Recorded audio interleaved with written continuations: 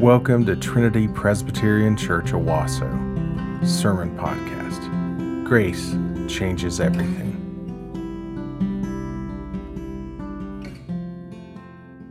The invitation explains it all. The world today is at a critical inflection point. The sheer number of ongoing crises calls for bold and collective action. The annual meeting will convene leaders from government, and business, and civil society to address the state of the world and discuss priorities for the year ahead. It will provide a platform to engage in constructive, forward-looking dialogues and help to find solutions through public and private cooperation. This is the way mankind attempts to impact the world. The World Economic Forum in Davos, Switzerland is a platform for global and personal impact, transformation. It is a place where they empower the powerless. Davos is considered to be the most exclusive club in the world. Heads of state seek entrance, and only a few are invited in. But you and I don't need to be invited to Davos, Switzerland to know the tact and the approach and the strategy that they take toward change. Create maximum impact in the shortest amount of time. Gather in one room the most explosive people to address the personal and the global problems of our day. And what does it mean to make an impact? You want to make an impact? The world is awash with language about impact. Every vision statement ever formed, every leadership group that's ever gone on a retreat talks about making an impact. To make an impact means that you are garnering maximum force in the shortest amount of time. If we were all in a math class, you might say impact equals force over time. So let's do a little experiment together. Would you join me in clapping together? Not yet, but take your hands, and we're all going to clap on 3. Ready? 1, 2, 3. That's impact.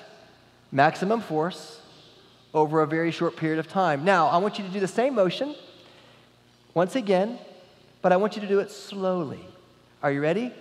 1, 2, 3.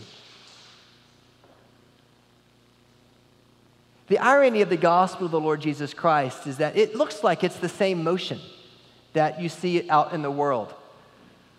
But actually, the invitation that the Gospel of Mark presents to you is an invitation into a room that is even more exclusive than anything you could ever imagine this side of heaven. It is an invitation for you to actually allow yourself to be challenged in the way that you view the world, to be challenged in the way that you understand impact, to not try to garner maximum thrust or force in the shortest amount of time, but actually to make a million little decisions over the course of a generation for the sake of the next generation, based upon one central truth, that there was a Jewish carpenter who lived a perfectly holy life, fulfilled the law of the Old Testament completely and absolutely.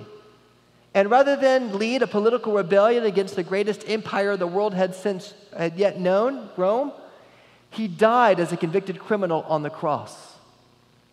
And all hopes seemed to be dashed. But on the third day, he rose again from the dead. Hallelujah! Hallelujah. And that is good news. Friends, the gospel of the Lord Jesus Christ is a paradox. Do you know what that word is? Do you know what that word means? Do you know what that word does? It's a paradox. A paradox is a seemingly absurd or self-contradictory statement or proposition that when investigated or explained may prove to be well-founded and true. A dead man coming to life. That is a paradox. A dead man coming to life, teaching us that we who are dead in our trespasses and sins find life, not through our own self-saving strategy, but by looking to the one who is resurrected so that we in our death to sin might have life eternal. That is a paradox. Now, Mark's gospel intends to make an impact on everybody who reads it, but he does so in a very paradoxical way from the way that you're normally used to thinking.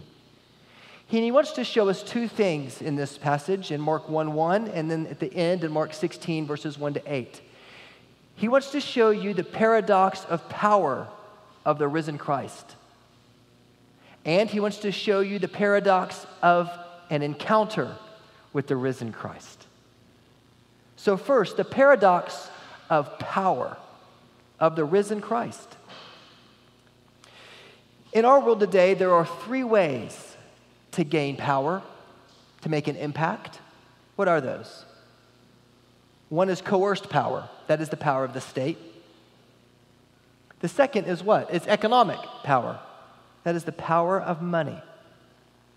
And the third today, you might argue, is the power of social power, a power over media. It is a charismatic personality over media that can garner an incredibly large following. And today, people actually pursue the third means of power, because if you pursue the third means of power and you get enough Facebook views, then you're going to be able to make power number two, which is money, and that might even get the attention of power number one, which is the state. When Jesus Christ was born, there was an emperor of Rome whose name was Gaius Octavianus. He later had his name changed to Caesar Augustus. Augustus was his given name. It was the name handed to him. It means the revered one. And Caesar Augustus was revered indeed. He had come in and he had conquered and quelled a civil war that had raged across Rome for a decade. He vanquished all of his enemies, of which Mark Antony and Cleopatra were the last to fall. He unified this global empire that covered a third of the known world at the time. And he delivered what's called the Pax Romana, the peace of Rome. Because Augustus was the son of Julius Caesar, who they viewed as a god, they called Caesar Augustus the son of God. They looked upon the emperor as though he were God himself. And on his birthday one year, there is in the Mediterranean world an inscription called the Priene inscription, and it was written about a decade before Jesus was born. And the inscription says this: the birth of Augustus was the beginning of the good news for the world. So isn't it curious that when Mark is writing his gospel, he starts his gospel out saying the beginning of the good news of Jesus Christ.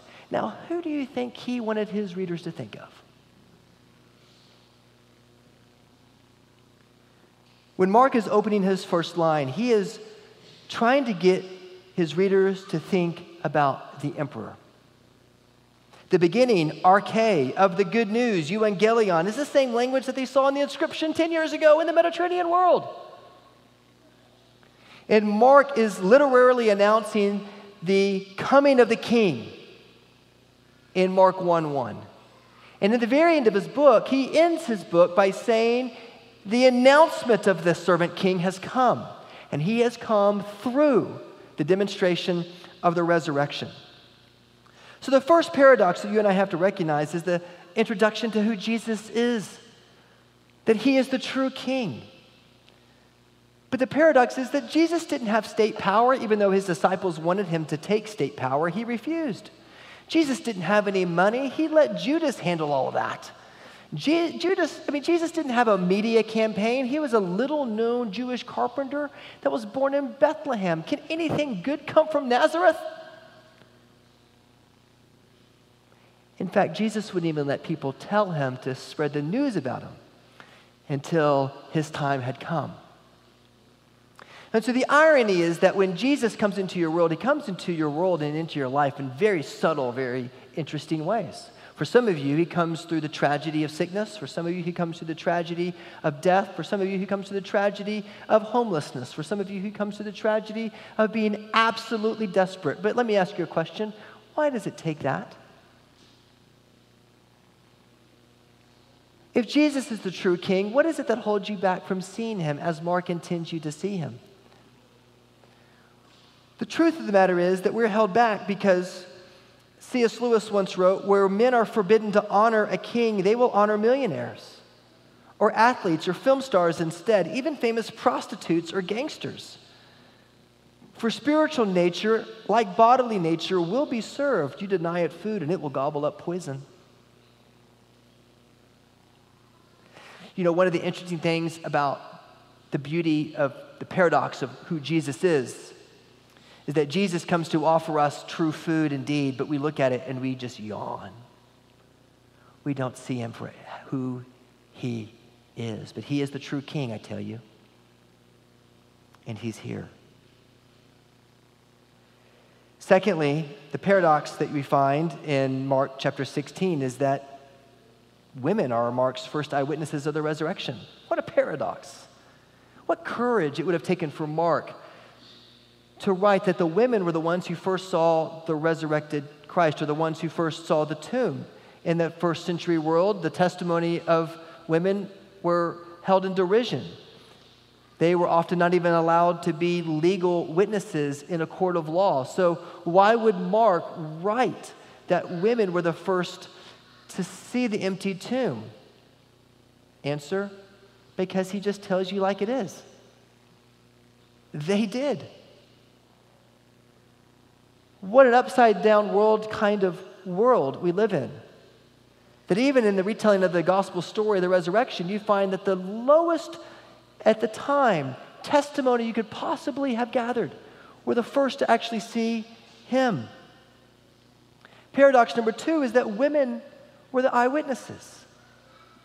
Paradox number 3 is Jesus immediately goes to Galilee, not Jerusalem. People who want to lead a revolt, want to lead an uprising, want to lead a revolution, they go to the capital city, but Jesus goes back to Galilee. The angel tells the women, go and tell his disciples to go to Galilee because that's where he is. Why Galilee? Because that's where they lived. That's where they lived. That Jesus doesn't go into the cities. Jesus doesn't go to where he can make a huge impact for the world, the greatest amount of force in the shortest period of time. Jesus actually goes to right where you are. And he knows where you are right now. He knows the doubts that you have about the gospel, and he can handle them. He knows the questions you have, and he draws near to you. Jesus goes into Galilee because he goes into the place, the hometowns, the region where his disciples were from. He goes to you.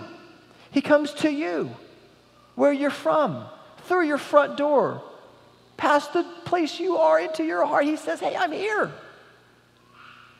And I want you to see the paradox of my love for you.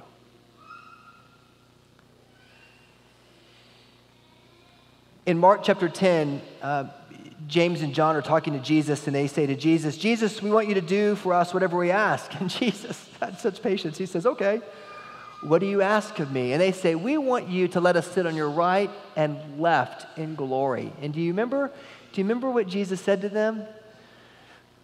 Oh, friends, you do not know what you're asking for. For the authorities over the Gentiles lord their authority over them. A veiled reference again to the emperor. But I come not to be served, but to serve and to give my life as a ransom for many. You want to pursue power the way that I'm delivering power? You must come and die. You must follow me. You must not pursue power the way the world does. You must humble yourself, even to the point of death. Not only is there a paradox of power in the gospel, but there is a paradox of encounter with the risen Christ in the gospel. Because how do the ladies encounter Christ? They get up very early that morning at the dawn of the Sabbath, and they go and they buy spices. And then they come to the tomb in order to do something they believe for Jesus, to anoint him. And they're talking on their way about the rock. And it's a good thing to talk about because that rock was big, Mark says, very large. And they get to the tomb, and what do they find? They find that the stone has been rolled away. Children, can you imagine? Can you imagine that if you were to walk, let's say that you were to go one day, you were to walk into the most beautiful building you could ever imagine. It's like a museum, like you could never get in it. It's always locked, you have to have a ticket. And you come and the doors are open and it says, come on in, come see. Now Jesus in his resurrected body, he walked through walls, didn't he? Yeah, he walked through walls. So let me ask you a question. Why did they have to have the stone rolled away? Couldn't Jesus have just walked through it? The truth is, that stone was rolled away not for Jesus. It wasn't rolled away to let Jesus out. That stone was rolled away, friends, to let you in, to see him. Notice what the angel says to the women. He says, come and see him. The gospel that this Jewish carpenter who lived a perfect life and died for us is good news, is trustworthy and true. But we don't just say, just trust us, just trust it. No, Mark says trust but verify. Trust but verify. Do you remember in the Cold War, remember how the U.S. would often say to Russia, and Russia would say to the U.S., yeah, we trust you, but we're going to verify. And the gospel is trust but verify. For more than 2,000 years, people have tried to pick this thing apart, and they cannot get to the empty tomb. They can't understand it. And so people just tend to ignore it altogether. But the angel invites these ladies in, and he invites you in this morning to say, come in. Because the truth of the matter is, unless you see the risen tomb was not open for Jesus, but was open to let you in, and unless you go into the tomb, unless you yourself die to your self-saving strategies, you don't yet believe the resurrection. You have to go into the tomb yourself. And you have to do what Paul says. I have been crucified with Christ. It is no longer I who live, but Christ who lives in me. In the life that I now live in the flesh, I live by faith in the Son of God who loved me and gave himself for me. Jesus said to his disciples, whoever tries to keep his life will lose it, but whoever loses his life for my sake will gain it. Christian, don't you see the paradox? That the way up in the Christian life is down. That the way to gain your life is to admit that you cannot earn. You cannot be satisfied at the most deep level. You've been trying. I know you've been trying. And some of you have been trying for decades. But what if Jesus is welcoming you into that tomb? Come see where he lay. Come examine it. Come find that the empty tomb is in order to let you in so that you may die, in order that you may live. Paradox number one is the introduction to Jesus. He is the true and greater Augustus. Paradox number two is that the women are the first eyewitnesses. How radical that would have been in the ancient world. Paradox number three is that Jesus doesn't go to the city center. He goes to where you are, where his disciples lived. He comes to you. That's how loving he is. And you have to have an encounter with him. How do you have the encounter with him? You go to the tomb and you die to your self-saving strategies. And the next paradox we find is that the only way to do this is by the paradox of grace. The paradox of grace. Have you ever wondered why Mark ends his book the way he ends? Look at the bottom of verse 8. If you have a Bible, some of your Bibles will say this funny line. It says, some of the earliest manuscripts do not include Mark 16, 9 through 20. Isn't that curious? Have you ever seen that? Ever wondered why that is? The truth of the matter is that the best manuscripts in the ancient world end at verse 8. They end with the words, they went out and fled from the tomb, for trembling and astonishment had seized them, and they said nothing to anyone, for they were afraid. It's a curious way to end the book, isn't it? What did the angel tell them to do? Go and tell his disciples. What did they do? They disobeyed. They did not do what the angel told them to do. And so you can imagine, as early Christians, if you had your Bibles and you read the end of the book of Mark, that you would be very tempted to say, we got to finish the story. We know from the other Gospels that they later saw Jesus. And so in verse 20 of Mark chapter 16, which was almost undoubtedly not part of the original, notice that it ends in exactly the opposite way. And they went out and preached everywhere while the Lord worked with them and confirmed the message by accompanying signs. Isn't that curious? One of the most amazing things about the book of Mark for me is that when you look at the very end of the book of Mark, when it ends at verse 8, that they left fearful, not obeying what the angel asked them to do. It is though Mark is extending the invitation to you and saying, how would you judge their behavior? And better yet, how would you step into the story of Mark and what would you have done in that situation? And it's as though Mark is saying, this is not just hypothetical. He's getting his arms around you literally, and he is saying, you are part of the story, friends. You have heard it. You have heard the good news to go and tell, to come and see, to die to yourself, to see the risen Christ. What will you do with it? And I'll tell you what, if you're like me, then you have not done oftentimes what he's called you to do because you're fearful and because you're insecure and because you're scared. Some of us in this room, as we worship, one of the things that you love about the worship at this church is you love the confession of sin, don't you? You love the confession of sin. Like you love it. The problem is you hate the assurance of pardon because you don't believe it. You don't want to hear the good news that God has forgiven you because you want to continue to earn his love and favor. But that's, friends, what grace is. Grace is unmerited favor. And for those of you who are churched, who have been coming to church for many, many years, the confession of sin just rolls off your tongue. But the assurance of pardon, you have a harder time receiving that good news.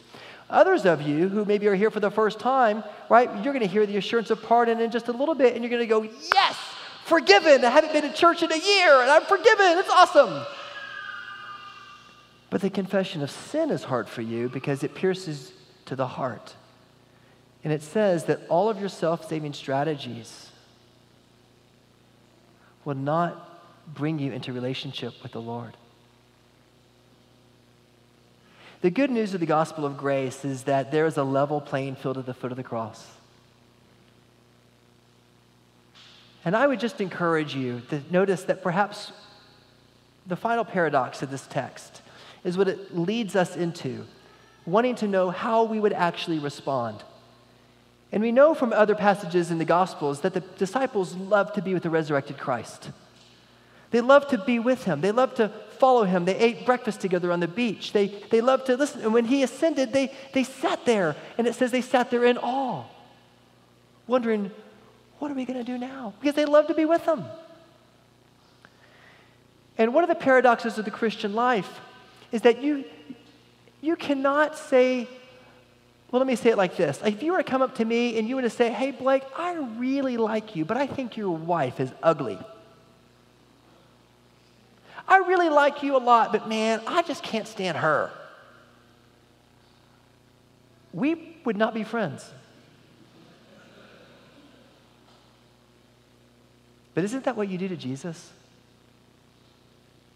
Don't you say to Jesus, Jesus, I really like you, but your church is ugly. I really like you, but I don't like your bride. And isn't it a paradox that God would actually help you understand who you are at the deepest level by bringing you into an interdependent community called the church, the new Israel, the people of the resurrection?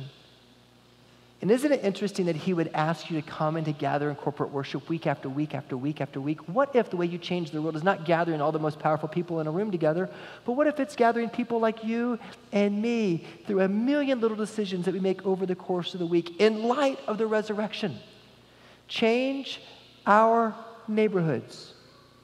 repent to our spouses, ask forgiveness to our children. Could it be that you are so tired because you've been working so hard to keep Jesus away? And maybe, just maybe, the paradox of your growth and the way that the gospel breaks through in you is actually coming closer to his body, the church. So that we can say to Jesus, Jesus, I love you and I love your bride, the church. Friends, I would encourage you, if you are hurt by the church, and there's many reasons that many of us have been hurt by the church, to try again, to keep coming. I know you're here because your parents asked you. I know you're here because it's Easter Sunday. But what would it be like if you kept coming? What would it be like if bit by bit by bit, the Lord began to heal you like a broken bone is healed in a cast of his covenantal care? What if your brokenness couldn't be healed by you putting your weight on your leg all the time? What if you had to actually admit you don't have it all together in a room full of people who admit they don't have it all together? What if we checked our self-righteousness at the door?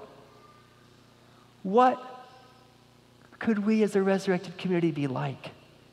How could we speak well of other churches in this city? How could we not be so fearful of economic downturns? How could we go and we could give toward each other when we needed to? How could we raise our children together? How could we be this beautiful picture of Christ's body for the world? Because that's what he's called us to.